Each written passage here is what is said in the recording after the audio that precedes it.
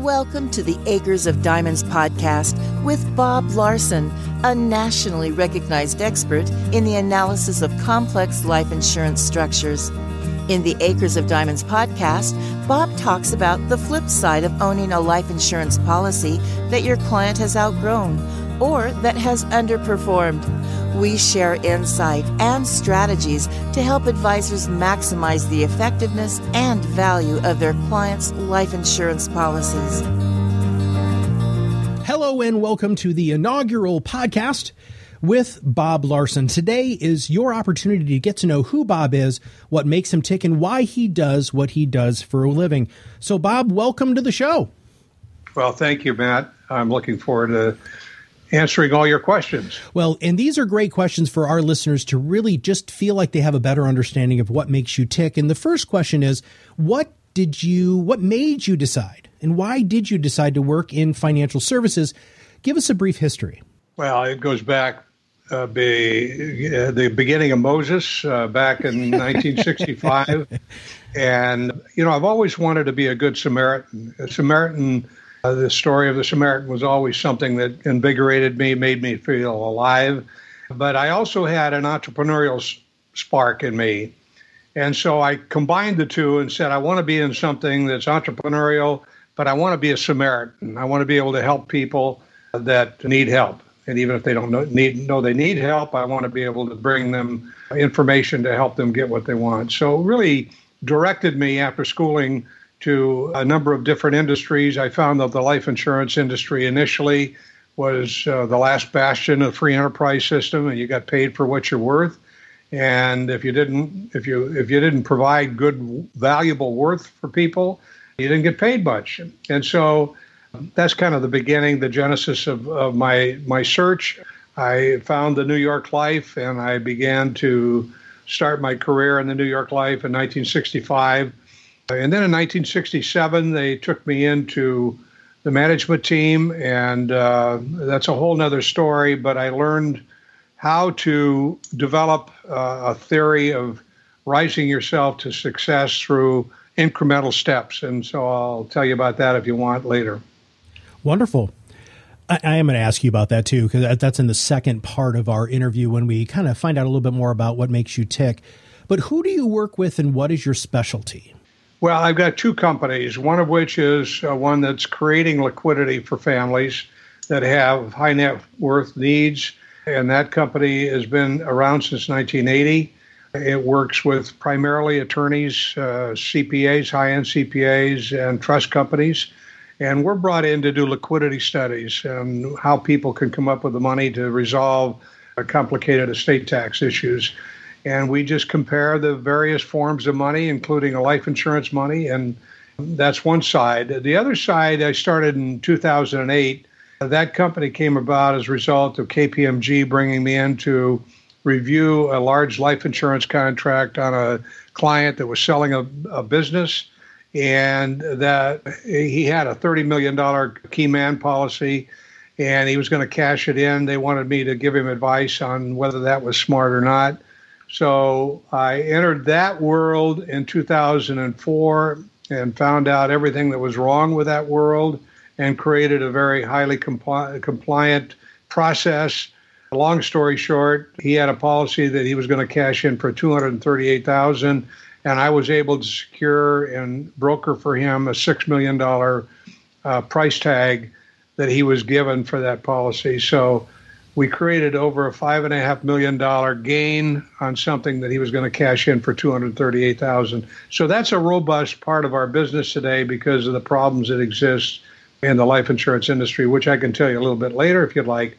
But it's serving a great purpose. It's helping a lot of people that are in the senior category that have issues regarding their insurance portfolio. It's not performing well, and we're able to review it and help them capitalize the value of that. So that's the other side. That's called Settlement Masters. Okay. Well, you just did a good job of answering my third question, and we are going to dive much more deeply into the process of what you do, especially with Settlement Masters. So I'm going to move on to the next client. You said that Now, with the high-end CPAs and estate planning attorneys, are they your clients, or who is your ideal client? Well, the ideal client is the person on the street that's done a lot of planning and bought life insurance for their family and or for their estate, tax liquidity. And unfortunately, if you understand the problem, there's $143 billion of life insurance that's going to lapse or be cashed in this year. And the Life Insurance Association says that's going to happen for the next 11 years. It's a tsunami in the life insurance industry, and it's largely due to the fact that many carriers have increased the cost of insurance inside of a policy that was issued between 1990 and 2009. That category is the group that is being affected by this. And policy premiums are going up sometimes 5 times from what they were before. So somebody's getting a bill, and it's not the same number that they've been used to paying, but it's 5 times that number just to keep the policy in force. They're not happy. And typically they drop the policy. But if we get to them soon enough through their advisor, and that's where the CPA, attorney, trust officer, or high-end advisor is on the alert and recognizes this tsunami is really a tsunami. It's never happened before. Carriers have never raised the cost of insurance before. They've always reduced it. And because the carriers have been making such lousy returns on their investments, they now are going back to the public and punishing them. Unfortunately, this crowd is in the 80s and 90s, and many of them are not in a position to be paying 3 and 4 and 5 times what they were paying to keep their insurance in force. Mm-hmm.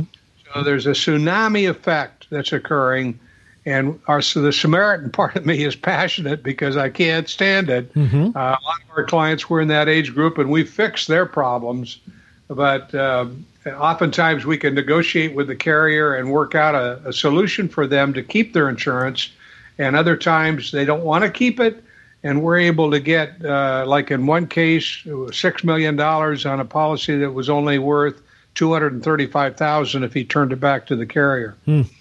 That doesn't always happen in that margin, but it's a kind of thing that when you have a work that you're doing and you feel almost religious, almost passionate about the fact that you're helping people. I've never gotten roses or letters like we're getting today from clients all over the country that thanks us for being able to reverse an asset, a life insurance contract that was going bankrupt into thousands of dollars they didn't know they had. And so it's a real rewarding part of our business today. And Bob, you do take clients from all over the country. You're not geographically constrained? No, we're nationally designed. We just are completing a transaction, a diagnostic review on a client in New York that was introduced to us by their investment manager. And the investment manager is not in the business of being able to do this kind of work, but they referred it to us because they heard about our reputation and what Lloyd's of London think of our firm and how they've provided for us things that no other firm has to give to our clients and to give to the advisors who work through us. So we're a national firm. So let's talk about the client education. So you don't just educate the general public, but you also have an educational component to other financial services professionals. Let's talk about that a little bit, please. Well, that's a big part of our business. We run, in fact, today I've ran 2 webcasts that were national webcasts on firms that have advisors that are interested in understanding the life settlement marketplace. And I tell them that I've got to have a paradigm shift in order for them to understand, comprehend, and take action in this world, because they got to understand the problem that exists. This is not a one-off thing.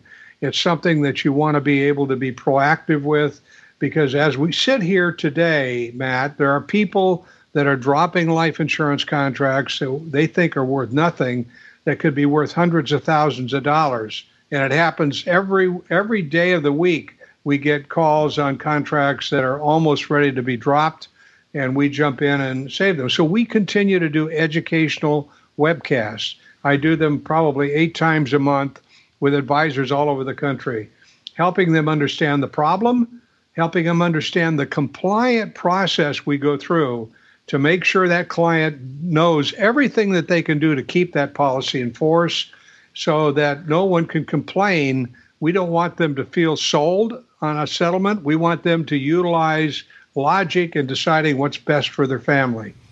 And in many cases, the cost of insurance is so extreme that the carrier has raised it to that they just can't afford to keep it. One example was a very well-known, the third largest trust company in America uses us, and they called us. They had one of their larger clients, and he had a $5 million life insurance policy they bought for estate planning. They needed some insurance, but they couldn't afford. The premium had gone to $500,000 a year.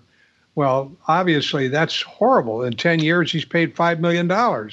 So what we did is we negotiated with a number of funds throughout the country, and we got them to buy the whole thing and collaterally assign back to the family half of it. So instead of losing it all, they were able to get a fully paid up contract of 50% of what they had before without paying any more money. Wow. And we do those kind of creative designs because, frankly, these people needed the liquidity, but they didn't have the money to carry it. And after showing them all the methods of being able to carry it with the carrier and showing them what we could do in the settlement marketplace, they chose to do make our compliant choice what they chose to do. So it's very rewarding. Our education continues. We teach advisors how to look for, what categories to look for clients. We teach them what to say to them. We recommend that they partner with us because we will not work on a settlement that we are not handling the entire process. We have to handle the entire process because normally advisors don't know what to say. And brokers in this world, do not do any compliant work. They don't care about telling the client what they can do to keep the policy. They're not interested in that. They're interested in selling the policy.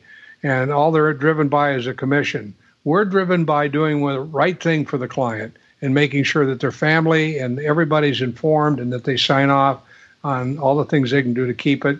That educational process has stimulated more business for us than I think anything we could have done on the outer world. How much lead time do you need to have? So if somebody's policy is going to expire or blow up or however you want to explain it, do you need 6 months, 3 months, 30 days, 5 years? Can you just give us a brief? I know it depends, but is there a rough time frame where somebody should get your attention?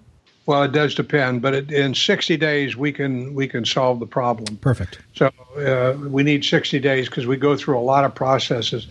Can I explain to you the settlement world? Because I don't think a lot of people understand what it is. I would love to know that. Go ahead. Yeah.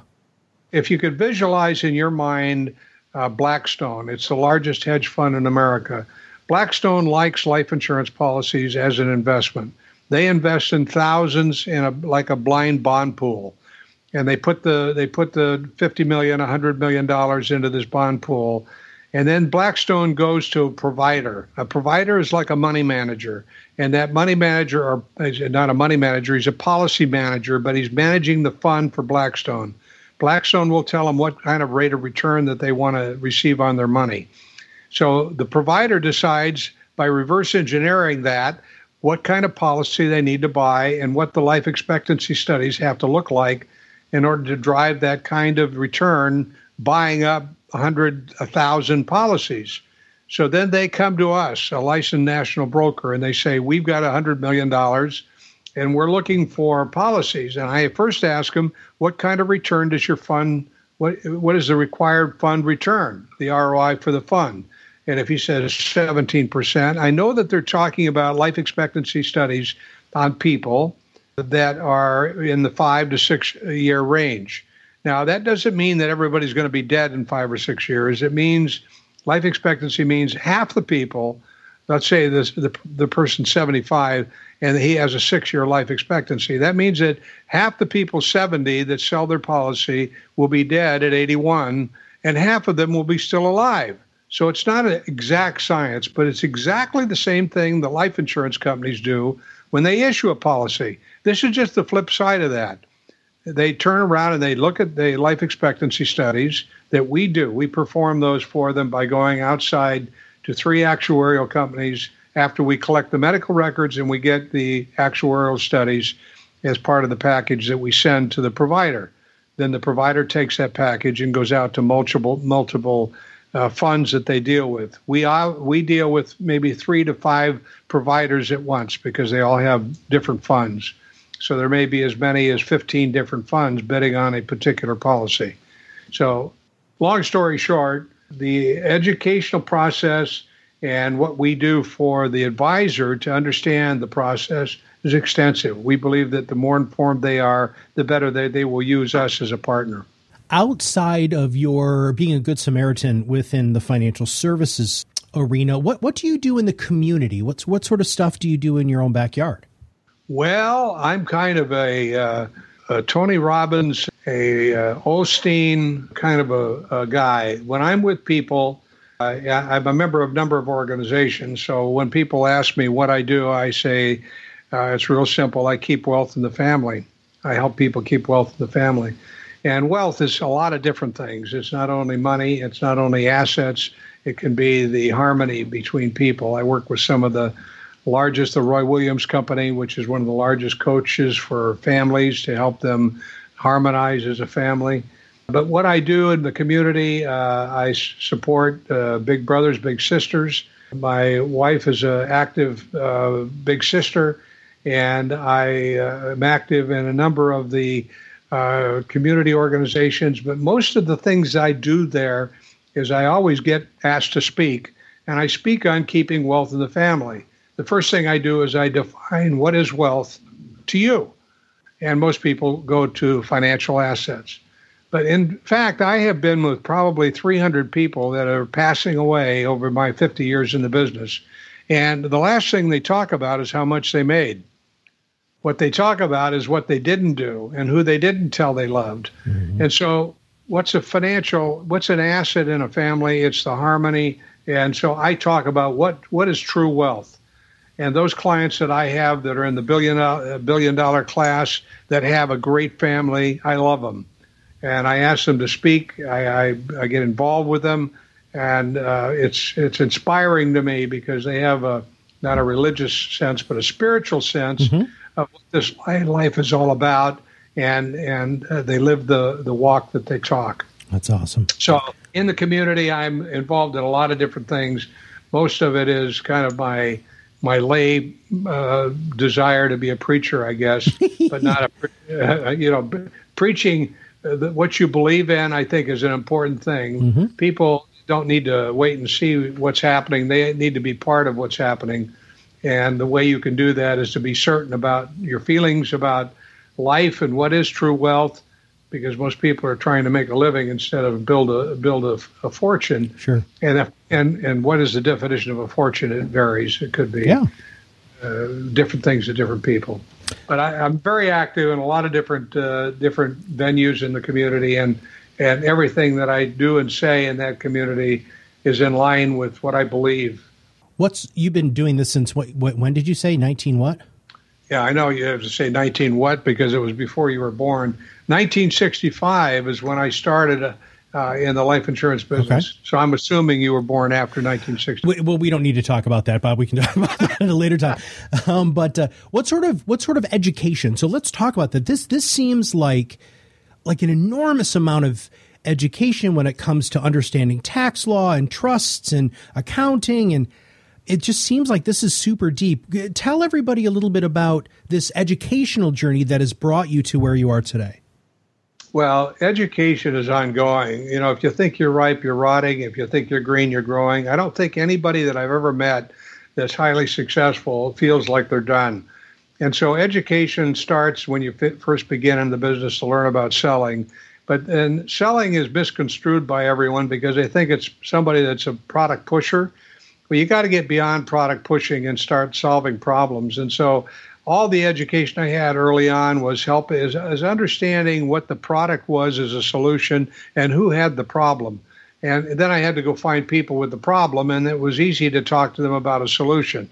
So in my early days, it was just the general carrier kind of education. Later on, there was the CLU, which is Chartered Life Underwriter education, and there was a variety of different advanced programs that I took on estate planning, and the constant quest for education continues. I'm active in the Society for Trust and Estate Practitioners, which is an international group that studies international tax, primarily in estate and gift transfer. I'm active as a member on the membership committee, and so if you want to join, I'll talk to you about all the valuable benefits, Matt. But the idea being, I'm active in the premier educational system for attorneys and accountants. And when I talk about education, again, I'm talking about more than learning book knowledge. Book knowledge is one thing, but I know a lot of very smart attorneys and smart accountants. I know a lot of smart people, and many of them are not productive because they don't understand people. So you got to kind of have a blend of people knowledge and book knowledge to be active. My bigger clients look to me as a guide. First of all, we do what's called a blueprint to get them a picture of where they are currently. And that blueprint is as big as a construction blueprint. So it's a big map that shows them where they are and what problems that exist and where they are that would keep them from where they're going. Where did I learn that? Another thing I've done since I began is I've partnered with people that were bigger and better than I am in areas in which I wanted to expand. And I would seek out the very best. That's probably been the best education that I've had, because I worked with some of the giants in this business, and they have taught me humility. They've taught me how to care about what I'm doing. They've talked about if I'm working for a living, I should get out. I got to work beyond getting a living. I've got to work to where money is not the object of my work. My work is motivated by solving issues that people will have in their life or are having currently. So my education's been ongoing. I know that's a bit ambiguous, but partnering with very top people, being active in the premier trust and estate planning groups around the country, nationally, is important. I'm flying to Miami in October. I was in D.C. in June. I was speaking at an event, an educational event. I give continuing ed credits as a result of my education to CPAs and to insurance professionals and so on. So it's an ongoing thing. I don't look at education as I went to this college and got an MA or a BA. Sure. And I'm done now. I'm a smart guy. No, just beginning to get what life is all about. Yeah. Now go put it to practice and find out the people side of it. Absolutely. What is your financial philosophy? If you were able to distill that into, a couple of brief sentences or a short paragraph, how would you explain your financial philosophy? Well, that's easy. Find out what wealth is to you. The first thing is people don't know how much is enough, and they don't know what wealth is to them. And wealth is enough to do what you want, when you want, with whom you want. And what that number is, it's different for everybody. Somebody that works for General Electric, wealth to them might be to have $1 million to retire on. Well, when I look at $1 million, I look at 4% on $1 million, $40,000 a year, taxable. So you got to look at what is the capital sum needed to provide the income that you need to live the way you want to live. Too many people retire on too little, and they end up going flipping burgers or being, guest greeters at Walmart. And I'm being facetious, but there are a lot more people that can't buy long-term care when they retire because they don't have enough money. And I like to be able to get people to think about that long before they retire. And of course, our settlement business is providing millions of dollars for people that needed more retirement, needed more long-term care. So my philosophy on wealth is to begin to figure out what is your number and then reverse engineer it. As long as you have enough to do what you want, when you want, with whom you want, you're wealthy. It doesn't matter what that number is. I've got 12 clients that are over $1 billion. I've got probably 100 clients that are in excess of $100 million of total assets. How many of those people are truly wealthy? I would say 5%. The rest of them have a lot of assets. They're nice people, but they really have a lot to get through before they pass on to the next world. So what is true wealth? That's my best definition. I help people keep that wealth in the family. Fantastic. Very clear. Now we're going to go through our rapid fire section here. So These are questions just for people to for us to peel back the surface just a little bit and look at you a little bit deeper. When you're not working, what do you do for fun? I work out at the gym. I ride my Peloton, which is a spin bike. I love to travel. Traveling is a big thing. I've got a home in the desert and a home in the mountains and a home in the beach. And so I love to move around there. I love to find somebody I can help once a quarter. And when I say help them learn how to help themselves. I don't believe in charity. I believe in charity starts with you. And so I want to help people that maybe nobody else is helping. So I like downtime. I like reading. I like meditating. I like the things that help me develop the internal gift that God gave me, which is my body, my mind, and my soul. So, it starts with us. If we don't like ourselves, if we haven't forgiven ourselves, if we haven't worked on continually course-correcting our life and feeling good about ourselves, we really can't be authentic in the real world. And authenticity is a hard commodity to find in the human race. But when you find it, you feel good, you feel safe. And so what I like to do when I'm not working is all those things. Who's your hero? My dad. My dad is long passed, but I was with him by his side when he passed. And, this is a quick story, and then I'll tell you in brief why he was my hero. But when my dad passed, the moment he took his last breath, believe this or not, my sister and I were standing next to him, and a green flash left his chest. I had the opportunity of seeing a soul leave a body. Now, you can believe that or not believe it. I looked at my sister and I said, "What did you see?" Because I couldn't believe what I saw. He was my hero. He was a tough guy on me, and I really was scared of him in the beginning. And, my dad was stoic. He wasn't a great affectionate person. My dad was principled. He told me always return things better than I got them. He told me that he didn't care what I did, but just work to be the best that I could be. But then something happened to him when I was 16 years old. He would kind of muscle me once in a while, and I had been working out, and I was stronger than him, and I pushed back, and he fell down. And he said, "Son, I think we need to talk now." And so from that point on, I started hugging him when I saw him, and we became great huggers. So he gave me more as an individual than I could ever pay for in 10 lifetimes. Speaking of that, if you had all of the money in the world you ever needed, what would you do? I would, first of all, set up a private foundation that would be established to help people learn how to help themselves in a mental, physical, and spiritual way. There's a lot of need in this world for people to get off the welfare, get off the enablement, and learn to be self-assured and self-reliable. Unless you're that, you are at the bottom of Maslow's pyramid. You're looking for something to be given to you. You're looking for something to take. So I would be helping people. Now, I'm going to do this. The foundation is in formation.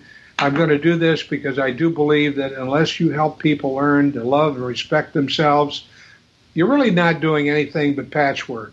The bottom line to life, and I've been with lots of people passing, the bottom line to life is when they say, I'm thankful, a job well done, I leave this place a better place than when I came in, and I feel gifted and blessed. Now that's a whole lot to say when you're on your way out.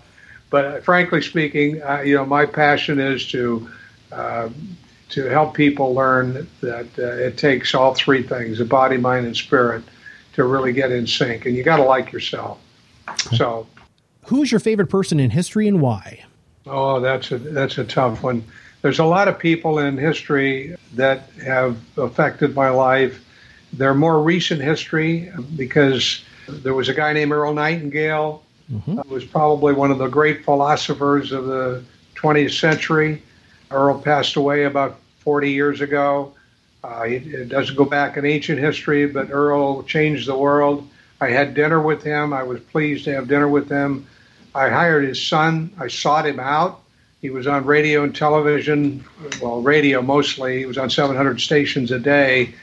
And he was a great gifter of helping people understand that man's search for meaning was the most important thing that man needed to do.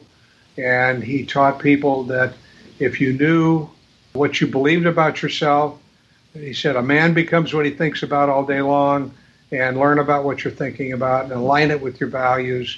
He was a great guy. So one of my heroes would be Earl Nightingale. The other would be my dad. Okay. What is your idea of success? Having enough to do what you want, when you want, with whom you want. Nice. Name the one thing that you recommend most to clients, family, or friends. So this can be a book, a TED Talk, a reference to somebody. What do you usually recommend? Well, I'm a great believer in believing.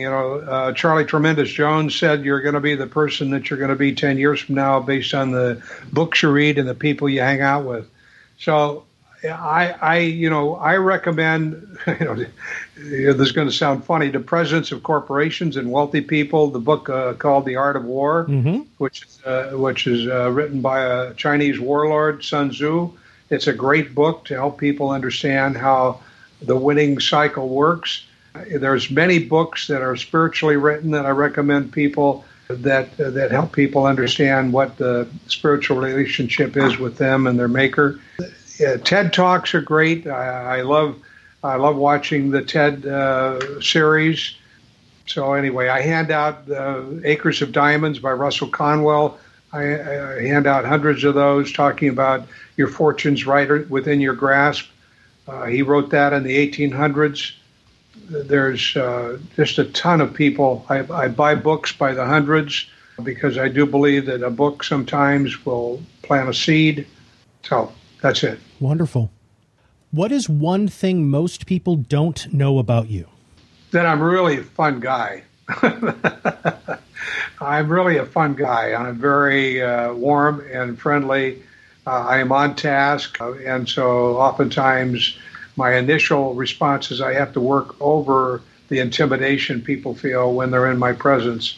So, and I've had to learn to smile. So they don't know that I'm really a very warm, friendly, caring person that doesn't in my soul of souls, doesn't take a critical stand. I'm there to help. So that's what people don't really know about me until they get to know me, and then they get it. Name your mantra, motto, or something that helps you stay focused and on track. Emil Coué said, every day and every way I get better and better. And he took a group of people. He won the Nobel Prize for because of human behavior because of that mantra. And so the mantra I say over and again, probably, I don't know, maybe 50 times a day, every day and every way I get better and better. And what it does is it affects how I'm looking at things. By gosh, I'm getting better. And so that's one of my primary mantras. Proudest achievement. What is your proudest achievement, Bob? Oh, gosh, it goes back to when I led the New York Life, and I discovered I led it twice in my career with them. I led it once as a sales manager, and I led it once as a general manager. What it did for me wasn't an ego trip. It was the discovery that I learned through that process that I did not have to compare myself to anybody else, that I could set myself a course, break it down to incremental steps, work the steps, and out of that would come my 700 batting average. So that's my most important breakthrough. You have the attention of a lot of people. Who should listen to this podcast, and really, how should they reach out to you if they want to know more? Every advisor that deals with family planning and finance should understand that our partnership can really accelerate their career and accelerate their value that they bring to their clients. And I don't mean that lightly. We create covenant not to compete. We give advisors E&O. We give advisors all kinds of training. We are very, very user-friendly. They should contact us. They should contact me at 800-824-3911. Ask for Bob Larson. I'm more than happy to talk with you and give you guidance in terms of if I can't be of help to you, people that I know in the world and the industry might be. All of us are looking for a model, someone that can give us an insight to break through to that next level. I have been blessed with being able to have breakthrough capability. So please call me. I mean, I am a friendly guy, and I will be more than happy to help you if you're willing to help yourself. Well, thank you, Bob, for letting our audience get to know you a little bit better, and I'm looking forward to continue to learn more about who you are, what you do, and what you do it, and who you do it for. So any closing thoughts or statements before we wrap up today's podcast? Yeah, a poem that I learned a long time ago that I repeated: on the plains of hesitation, bleak the bones of countless millions, that on the dawn of victory, they sat down and there they died. So don't sit down. Pick up the phone and call me, 1-800-824-3911.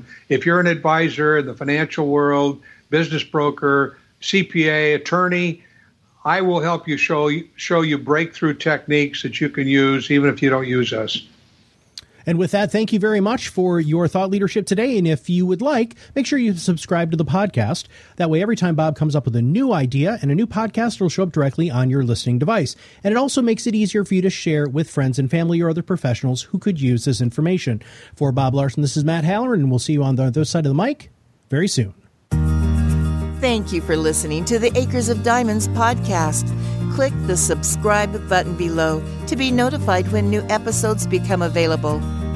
The content has been made available for informational and educational purposes only. The content is not intended to be a substitute for professional investing advice. Always seek the advice of your financial advisor or other qualified financial service provider with any questions you may have regarding your investment planning.